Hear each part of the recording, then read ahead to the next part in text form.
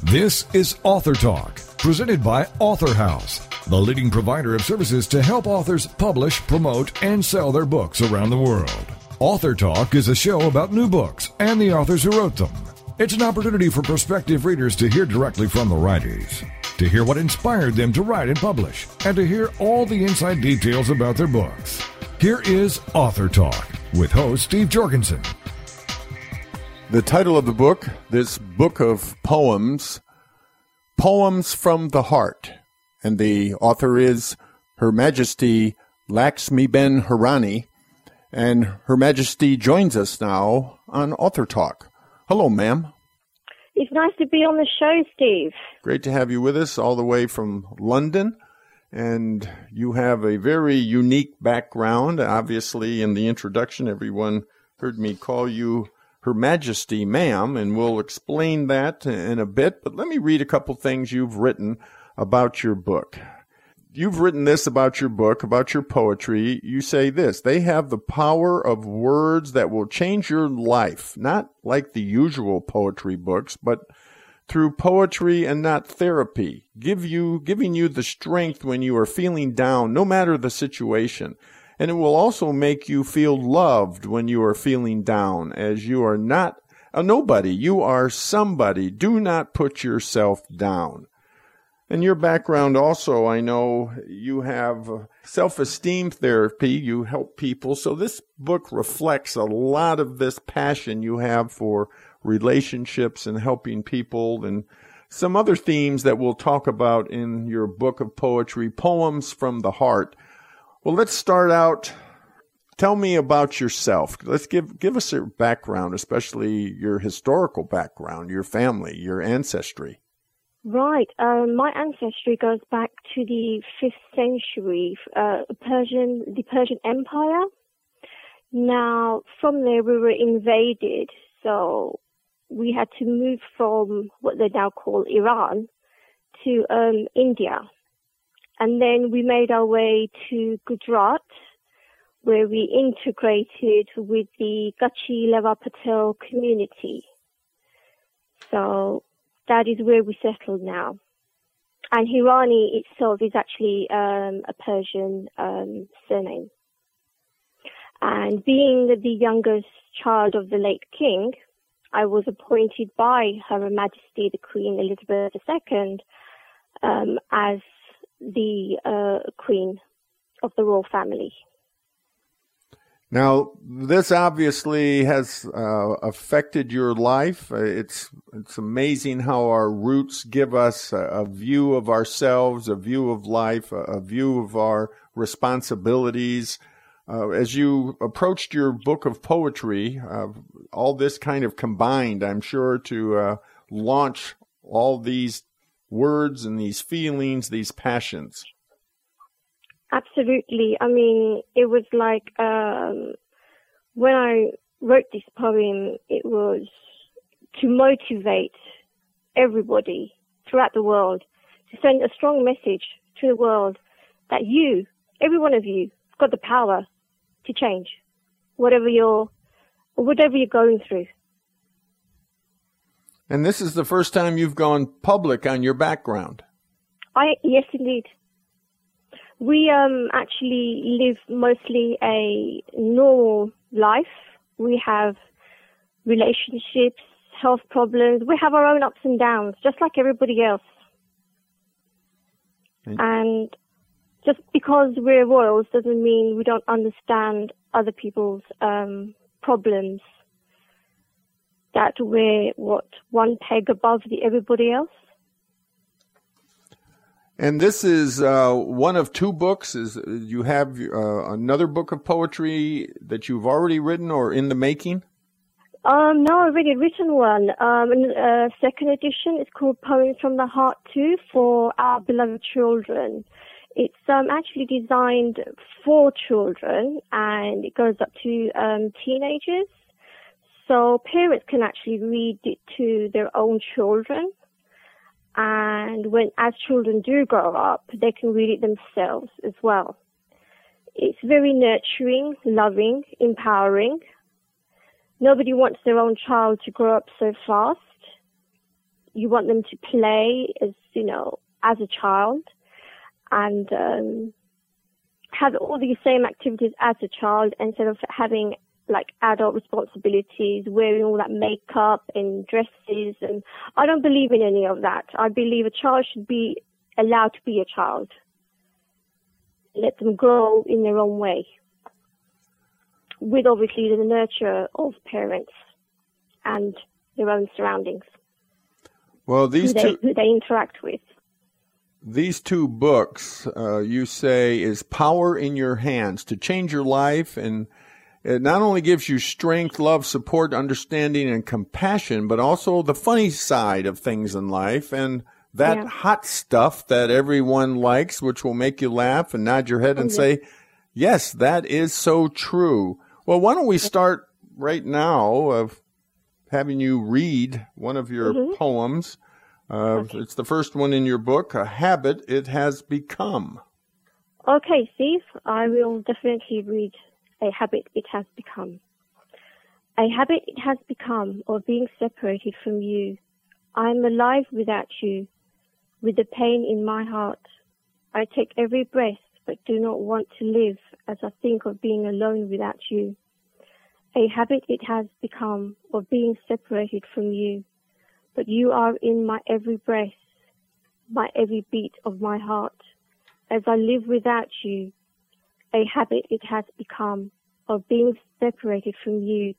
I love you and want you, so please come one more time, as you are my beating heart, my love in my life. That's it. Well, that must have been from a very intense experience with someone. I'll have to think about that one. It must be because I've been watching quite a lot of films.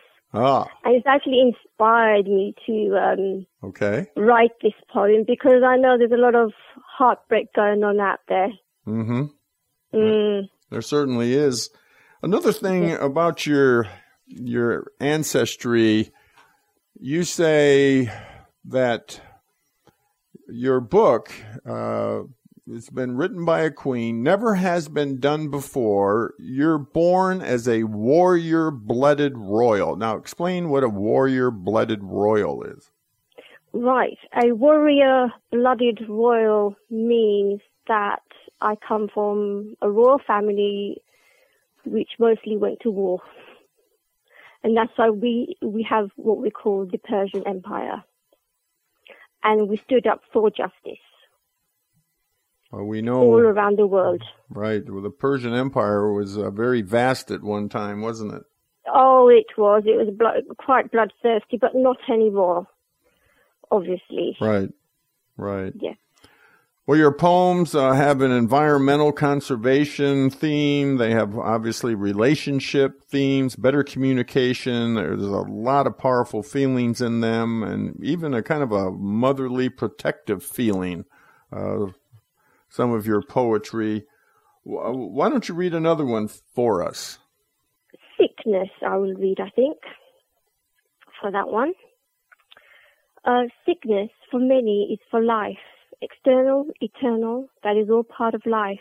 A painful life that many do not want to understand. But it is part of life now, everyone must understand. So bring yourself to understand that this is a painful life. You must deal with it and make a stand. If there is hope for a better life, grab it with both hands. As life is still wonderful, beautiful, embrace it with both hands. Change for the better and make a stand. Sickness brings about discrimination by the ones we love. It brings about discrimination all over the world. People treating the sick that they are inferior, for they are the ones who are inferior. This is the mentality of the so-called normal people who think they are just fine when they are a bit loose in their head most of the time. As if they look closely, they will think twice, as who is sick now, as this is all part of life. Very well done. That really Thank you. That's really when you have sickness, it takes quite an attitude to get through it. It does. I mean, there are a lot of abuse going on in the whole world. I mean, you've got family members abusing their own loved ones as well. It's quite sickening to know. Everybody needs to understand that they are sick. They need help. They need love. They need support. They need compassion. Nobody likes to be sick, but they are. And nobody knows what's around the corner. That is for Not sure. in a bad way, Steve. I'm not saying it in a bad way, but whoever's healthy, able-bodied, ill-treat somebody, they don't know themselves what's around the corner. That's right. Life has a way of bringing us surprises.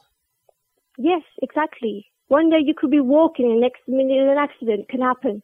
Right. You don't know. Well, let's go to Cupid the Love Machine. Cupid, the love machine, the man with the golden bow and arrows. Cupid, the love machine, the man who shoots the arrows. Cupid, the love machine, bringing about love with sexual desires. Cupid, the love machine, gives your heart desires, as Cupid is the love machine. You can see, everyone, why these are called poems from the heart. Absolutely. Poems from the heart. Yes. Oh, yes. So it's, it's inspiration of what's going on in our world, and your poems, you say, are about real life experiences that people go through in life, like we just. Yeah, absolutely. Yes, we did. This Cupid, the love machine, in our scriptures, our Hindu scriptures, he's actually known as Gamdev, and he actually does shoot arrows and puts two people, puts them into a spell of love, and therefore they procreate. Well, let's go kind of switch gears here. We'll switch into conservation. You have one titled Beloved Animals of the World. Beloved animals of this world, we humans do not care for them so much, as they hurt and die in inhumane ways. Full of ignorance, we carry on with our life, not looking at what is happening to the animals that God has made. We must open our eyes, mind and heart, and stand up for the animals that cannot speak for their pain. As they are too made by God with love, they are too the gift from above. Beloved animals of this world, we humans do not care for them so much, as they hurt and die in inhumane ways. By helping and supporting animal charities goes a long way. They need our help and support today, as they hurt and die in humane ways. We must not forget them, as we still can give a little, as we do to humanitarian charities, as that too goes a long way. As every little we give to everyone does go a long way. Very good. Very good. Well, we have just some little bit of time left. I think we should close out with you reading, it looks like it's on page 17. Love is that the one? Yes, Steve, it is. Yes, you will like this one.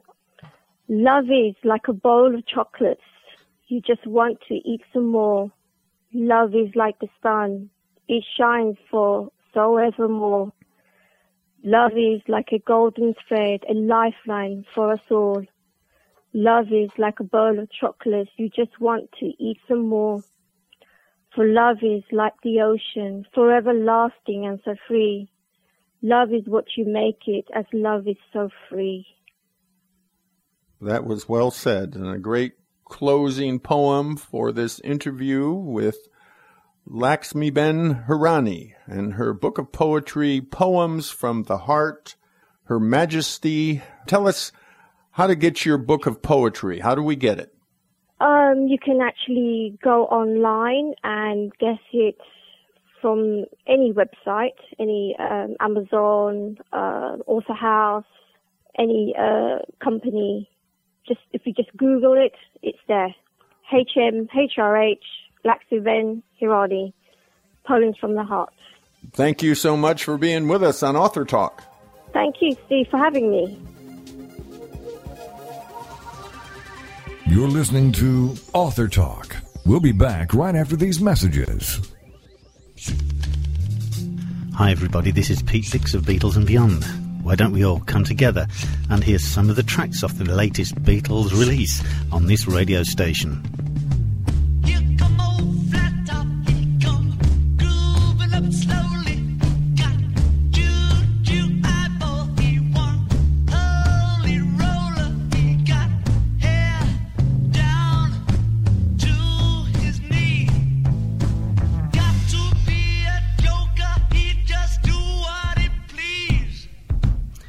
Yes, why don't you look up the schedules on this radio station and join me and Beatles listeners everywhere to hear these latest releases from the Beatles on Beatles and Beyond with Pete Dix.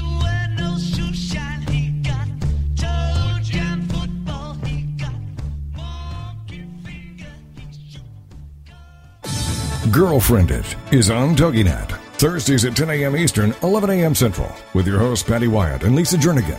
This show is your chance to share, learn, laugh, and connect with other women. The Girlfriended principle was born out of loss. Lisa had recently had her mother pass away from cancer, and my mom was murdered. A man just walking into a room and started a 23-second shooting spree. I think one of the things we both realized going through those tragedies that you can be extremely okay and be extremely sad. Check out girlfriended.com and then be a part of Girlfriended, the radio show. Thursdays at 10 a.m. Eastern, 11 a.m. Central. You know, your boyfriend or your husband or whatever, they don't totally understand that emotional side to them like another woman does. And I think that's so important just to have somebody that you go, she gets me. Check out the website, girlfriended.com. Don't miss Girlfriended with Patty Wyatt and Lisa Jernigan. Thursdays at 10 a.m. Eastern, 11 a.m. Central on toginet.com. Welcome back to AuthorTalk, brought to you by Author House, helping authors publish, promote, and sell their books around the world. The title of the book, Another Kind of Diamond, and the author is Gloria Bizu, and Gloria joins us now on AuthorTalk. Hello, Gloria. Good morning. Great to have you with us. Thank you. And this book is a very serious, sobering kind of look. You talk about Isabel. She's 10 years of age, and she's sexually abused by a stepfather. And, of course, that is so tragic and absolutely intolerable. But it happens more and more, and it, of course, took away her innocence that was never recovered. And boy, she goes through a lot where she's even forced to commit murder by negligent parents. I mean, this is a story that, unfortunately, it's probably more real than it is fiction. But let's find out, Gloria, about why you did this. First of all, tell us a little bit about yourself and then why you wrote this story. Oh, okay. Thank you for, I like the way you put it, that's very good. That's exactly what I want to bring out, the idea and, the way you are putting it. My writing this book, I would say, is in two folds. The things that motivate somebody, come from experiences that you have in the society. Part of that experience was when I was growing up as a kid, I was about, let's say, 6 years old when my dad had to go to college, So he left his children with his wife and went to college so that we can have a better life in the future. Even though as a kid I understood that my father had to leave, there was a very strong bond between me and my dad before he left home. So it affected me a lot, But as time went by, I kind of tried to see how I can help my mom. She was alone, taking care of 5 children. And one of us was always very ill. And I'm the second in the family, but my senior brother actually had to leave also to go stay with an uncle, So I became the first, the head of the family, so to speak. So taking care of my brothers kind of made me, gave me that kind of feeling that I can do anything, I can take care of them, I can take care of my mom, my dad is not at home, so I became the home hero. So I was doing everything. And that was in Nigeria? That was in Nigeria. Port Harcourt. We were living in a city called Port Harcourt then. So kind of during that period, we had a lot of hardship, nothing to eat. Sometimes I wouldn't go to school. So my education suffered, I kind of experienced the world in a different way. Because when my father was there, when I came into the world, it was everything I needed. I got food, whatever I wanted, I got it.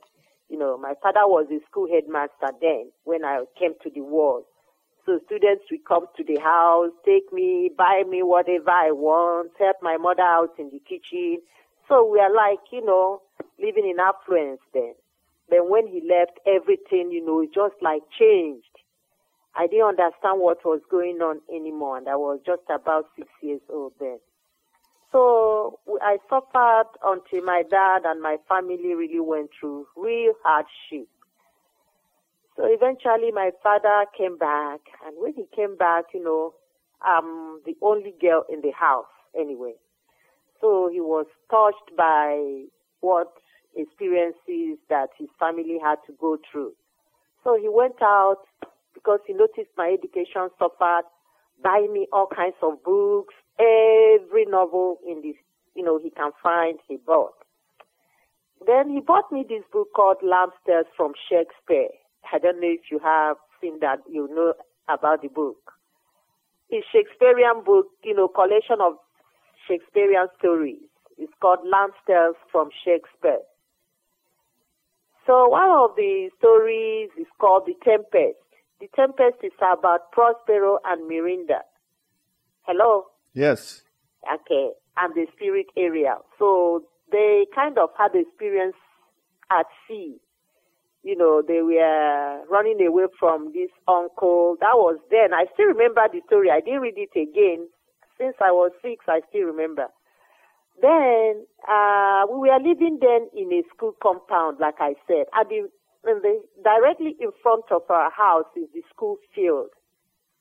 And that school field, whenever it rains, it floods. So one day, the rain was falling into this pit, and it was flooded, and I was looking out from my window, and I thought I saw Prospero and Mirinda, and that field became a sea, So that was, actually how my imagination became so sharp, because I could see them. And I was telling my parents that I needed to go outside, but they refused because of the rain.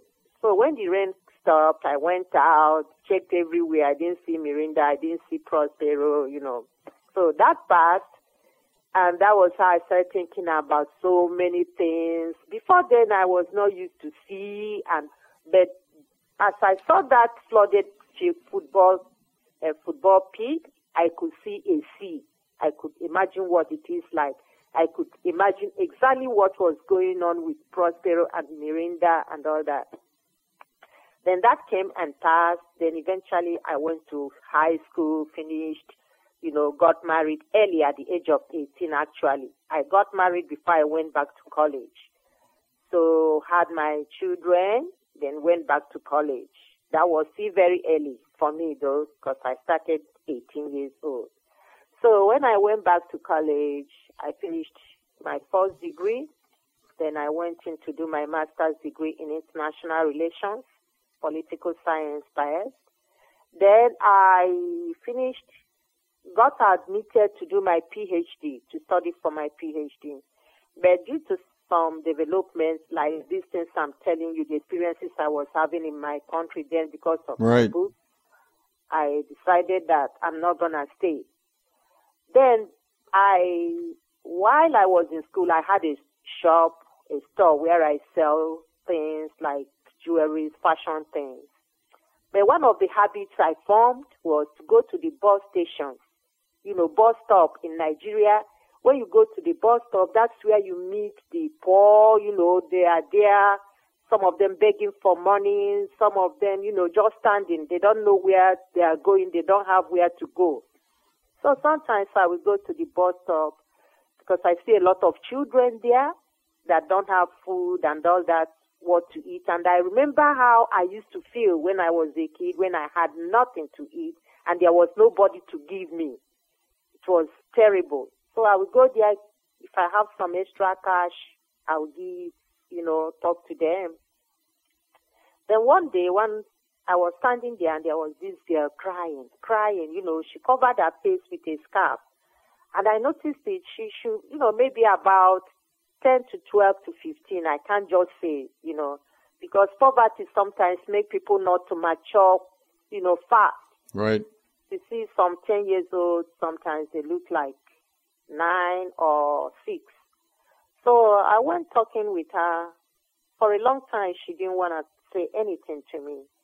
But I continued, I insisted until she opened up to me and said that her stepfather is abusing her, sexually. I said, what? And she said that if he does it to me again, I'm going to kill him. My goodness. That was it.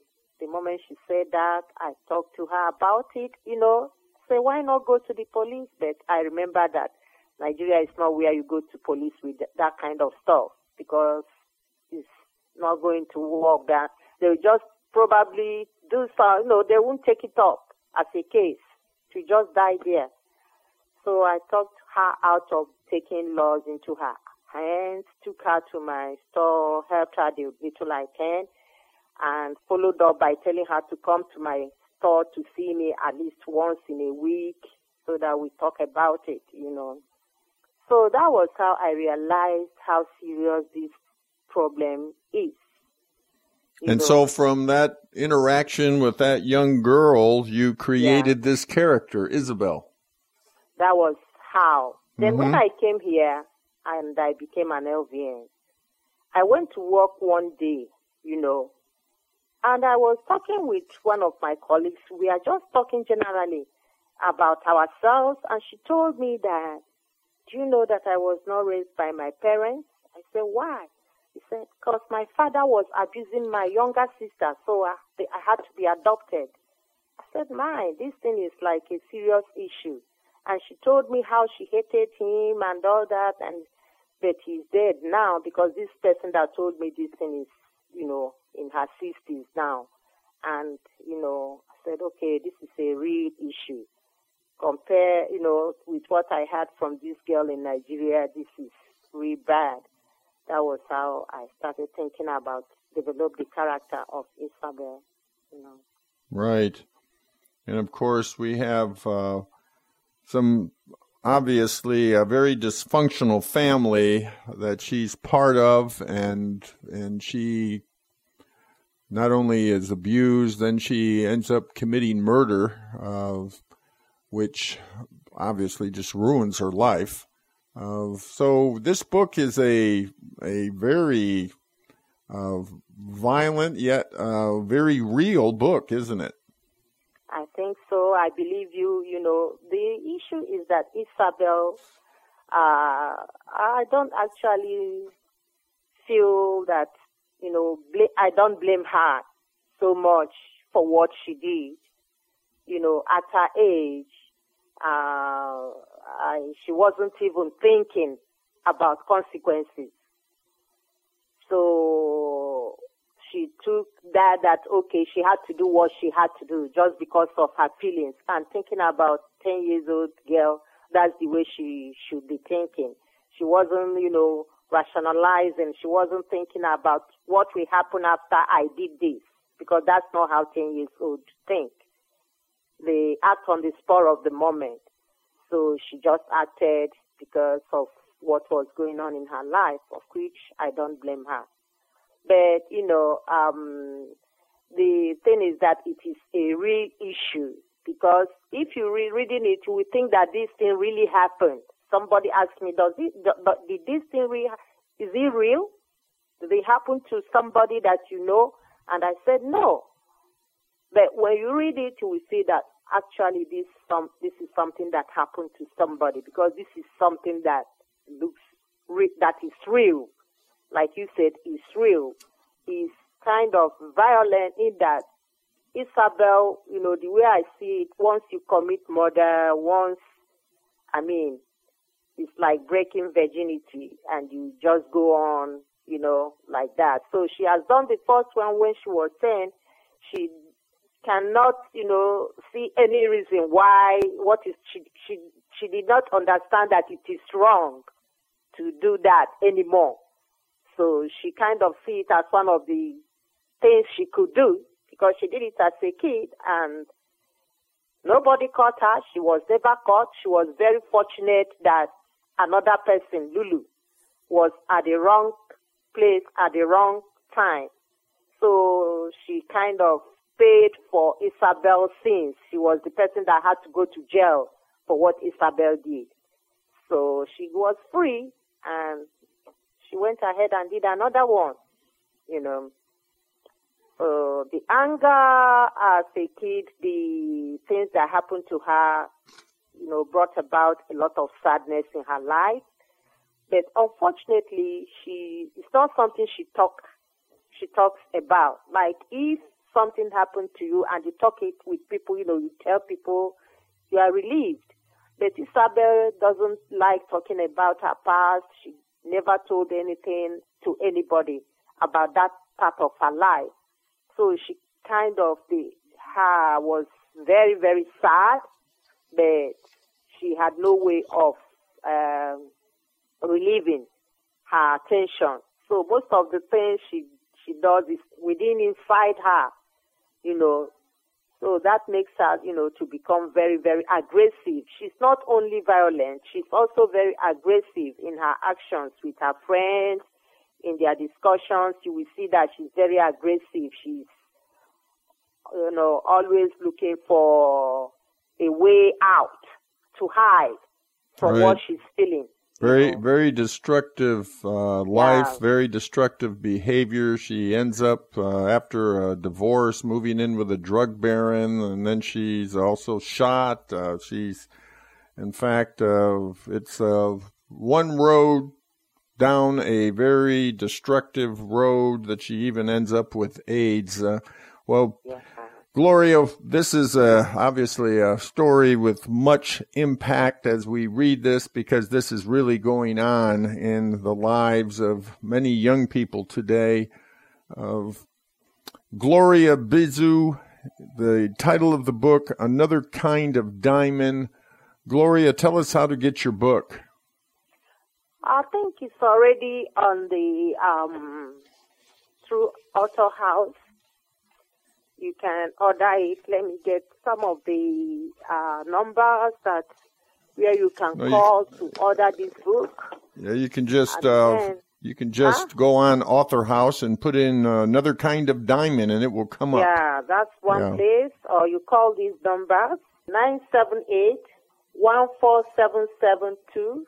37656. That's another place where you can get the book from, or you just go to AuthorHouse, put Another Kind of Diamond. That's another place you can get it, Or you can also find it on Amazon, eBay, Barnes and Nobles, bookstores. Right. Bookstores everywhere. Then, anywhere you buy books on the internet, you find my books there. Very good, Gloria. Well, thank you so much for being with us on AuthorTalk. Thank you so much. You're listening to AuthorTalk. We'll be back right after these messages. Have you been laid off, fired, downsized, right-sized, or re-engineered out of a job? Are you unemployed or anticipate that possibility? Then tune in for Successfully Unemployed, hosted by Alan Sherwood, MBA, president of Sherwood Consulting Service. Successfully Unemployed will provide you a hope-filled and comprehensive approach to the job search process from an author who's experienced it all. Alan and his guests will cover all dimensions of a job search: physical tasks, mental attitude, emotional health, even one's spiritual perspective. All must be integrated in order for a person to be successfully unemployed so they can then be successfully employed. This show is designed to help you move forward from job loss to finding or creating more fulfilling work. For more on Alan Sherwood, MBA, and the show, check out his website, successfullyunemployed.com. Then join us for Successfully Unemployed with Alan Sherwood, MBA. Thursday nights at 8, 7 Central here on TogiNet.com. Is there more living for you to do? Yes. Start living inspired.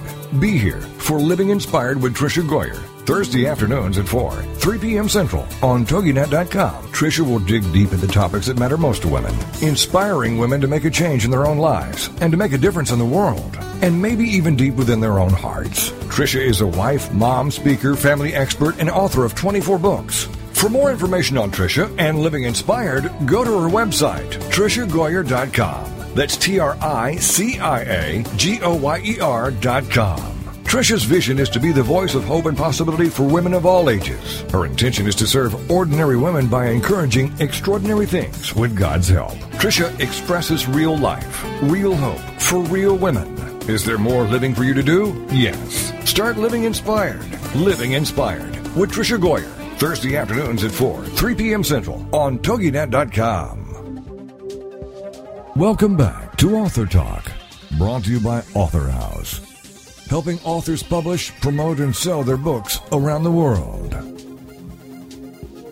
The title of the book, Pass Me the Rice, and the author, Robert G. Kay. And Bob joins us now on Author Talk. Hello, Bob.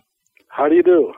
Well, this book covers a 2-year period in your life as a military advisor to the Vietnamese Navy, who patrolled the waters of South China Sea to the Gulf of Siam, as you put it, with a semi-paramilitary force that was transformed into a formidable junk force and based on a small isolated island off the southern coast of Vietnam. There's also part 2 coming out, I guess, soon. I don't know if it'll be titled the same, like kind of the rest of the story. No, its actual title will be Betrayal of the Dragon. Betrayal of the Dragon. Okay, that'll be and kind of a... Yeah, that'll give you an explanation of what happened and why it failed. And betraying the dragon is actually betraying the Vietnamese when our Congress cut off the funds, although they were saying they were going to help them. We pulled back, and the Vietnamese found themselves with no backing, no supplies, no ammunition, and facing the North, who was backed by Russia and China. So, yeah, it's an interesting story. Well, I'm sure it is. And this story, Pass Me the Rice, you say it's not a war story per se because it covers the events encountered by, as you put it, an average naval officer assigned as an advisor to the Vietnamese Navy, being you. I don't know how average you are, but you certainly have a lot of experiences. You're very experienced. That's much more than average. Well, let's first of all, Bob, let's go back. How did you end up in Vietnam? What was going on? Well, I was on a destroyer leader up in Newport, Rhode Island, and I was the first division officer, which was like the janitor of the ship. We took care of everything, keeping the ship shape and clean and rust-free. And I felt like I was losing time because of my age grade. I was about 5 years behind my colleagues in the Navy because I was married at the time and working my way through college, and so it took me time to get my degree. Once I got my degree, I came back into the Navy with a commission. So in order to try to catch up to my age grade, in other words, my contemporary officers of the same grade, but they were younger, I had to do something, and at the time, Vietnam was the only war we had, and in order to facilitate getting points to jump ahead of these guys was to actually volunteer for Vietnam. I didn't realize how easy that was because my first request to BUPERS, or Bureau of Personnel, I had orders within 2 days when I offered my volunteering. So I thought that was a step by getting my ticket punched. By the time I came back, I'd have a jump over the guys that didn't go. No thought about being killed or wounded? No. My background is I'm Greek, and all my relatives are from Sparta, and I kind of like to think that their blood still runs through my veins. So there's a little bit of that too. I think I'm warlike in nature, in my psyche. Well, you did become wounded. You lost your leg, and even I guess you retired for a bit. Not very long, though, did you? Well, I retired in '69, and I like to tell people I didn't actually lose my leg. I know where it went. They chopped it off in Great Lakes. Oh my goodness!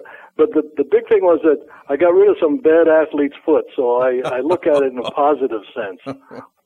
Okay.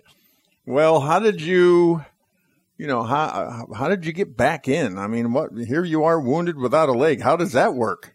Well, as I said in past conversations, I was in contact with the Admiral Zumwalt, who was in charge of the naval forces in Vietnam, whom I had met before I got wounded, and we kept up a correspondence. And the fact that I knew so many senior Vietnamese naval officers, he thought it'd be good if I could come back as an officer. But when I was told that if I did accept the recommissioning or staying in service after losing my leg, that if I decided to get out because of my disability, the Navy wouldn't consider it a disability because I had proved to them that I was wholly capable. So that made me take my retirement, and in correspondence with him, he told me to come on back. He'd give me a job as a civilian. He had a project in mind, so I did. And I went right back to Vietnam after I got out in about 7 days from my retirement till I landed in Saigon. And that's when we started our project to help disabled veterans of the Vietnamese Navy. How do you feel about the Vietnamese military?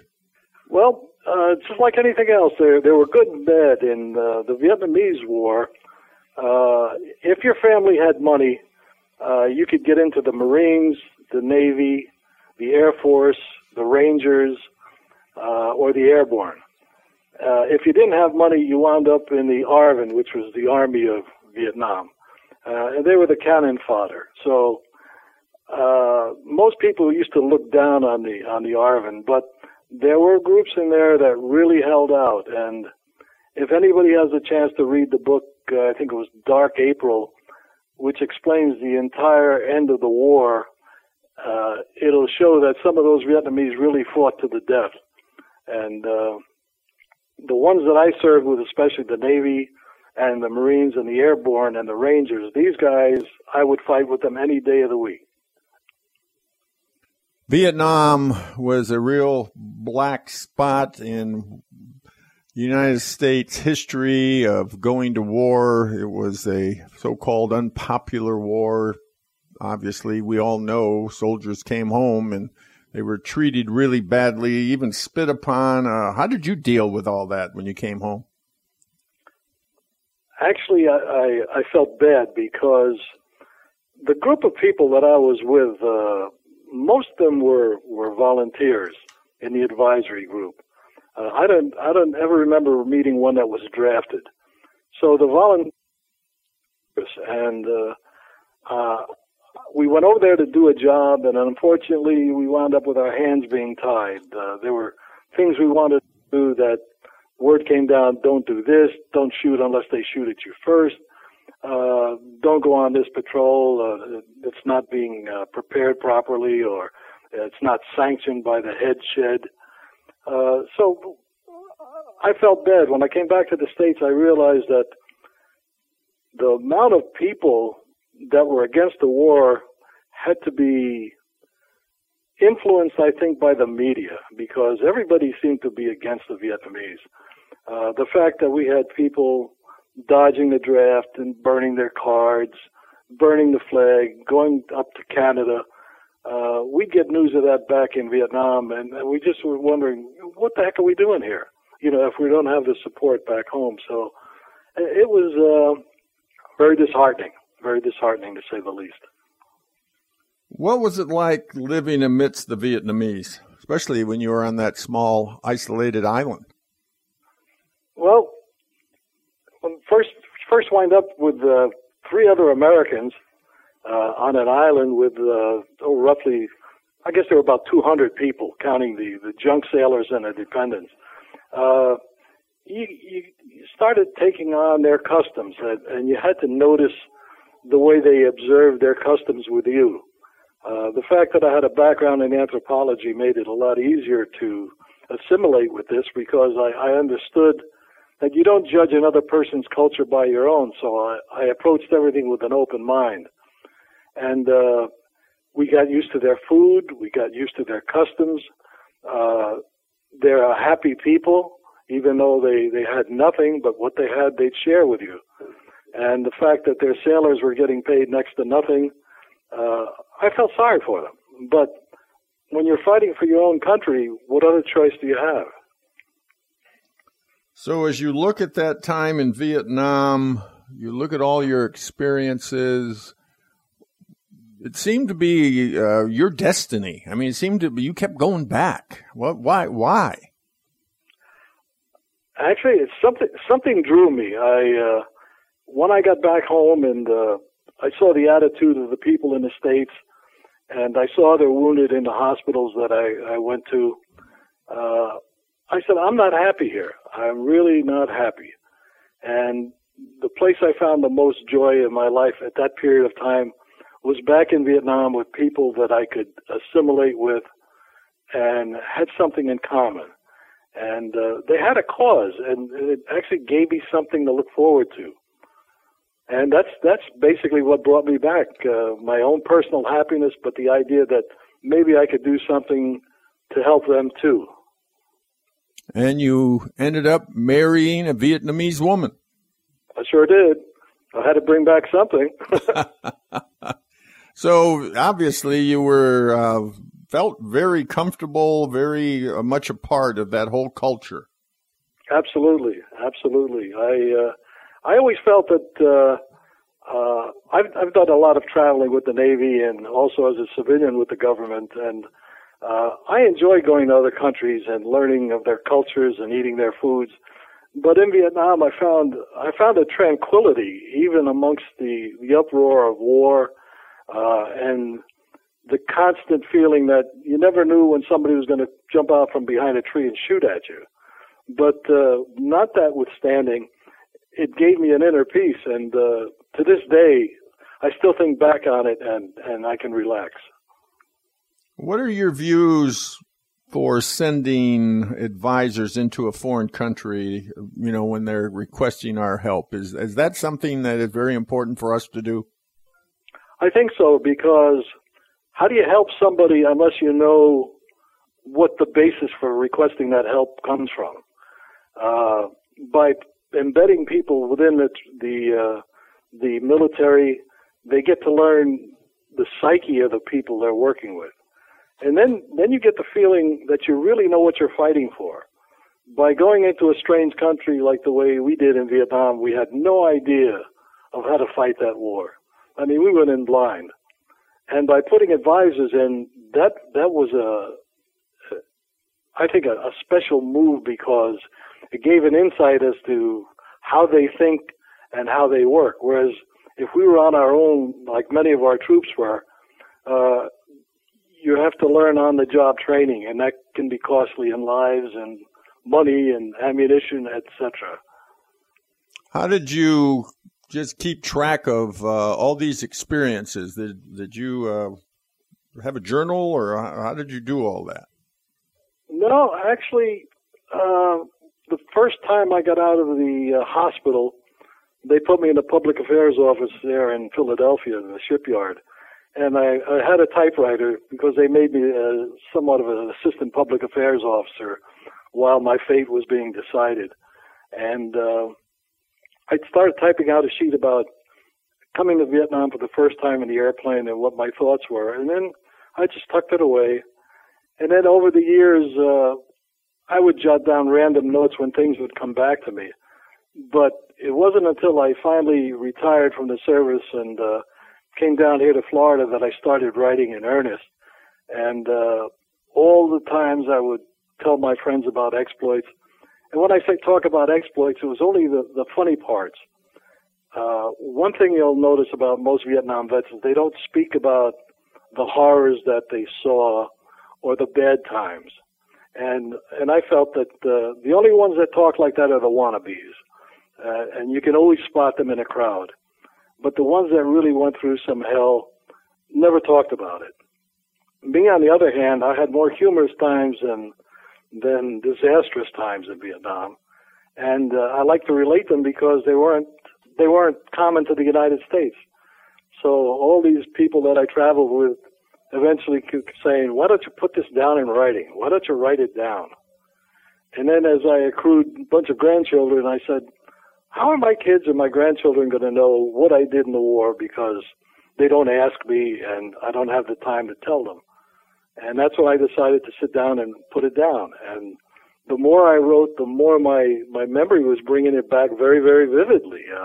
The conversations in the book are almost verbatim, and it's an astounding thing. My doctor is amazed also.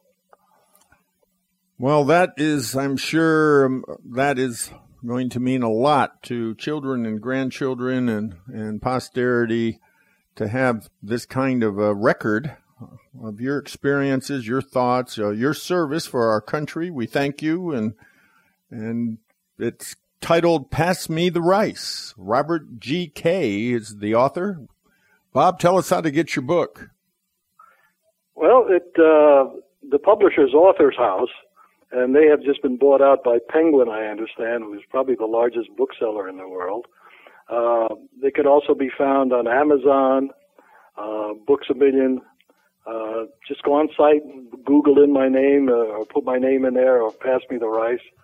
And especially on Amazon, you'll find several biased reviews from readers that were very kind to me. Thank you, Bob, very much for being with us on Author Talk. It's been a pleasure.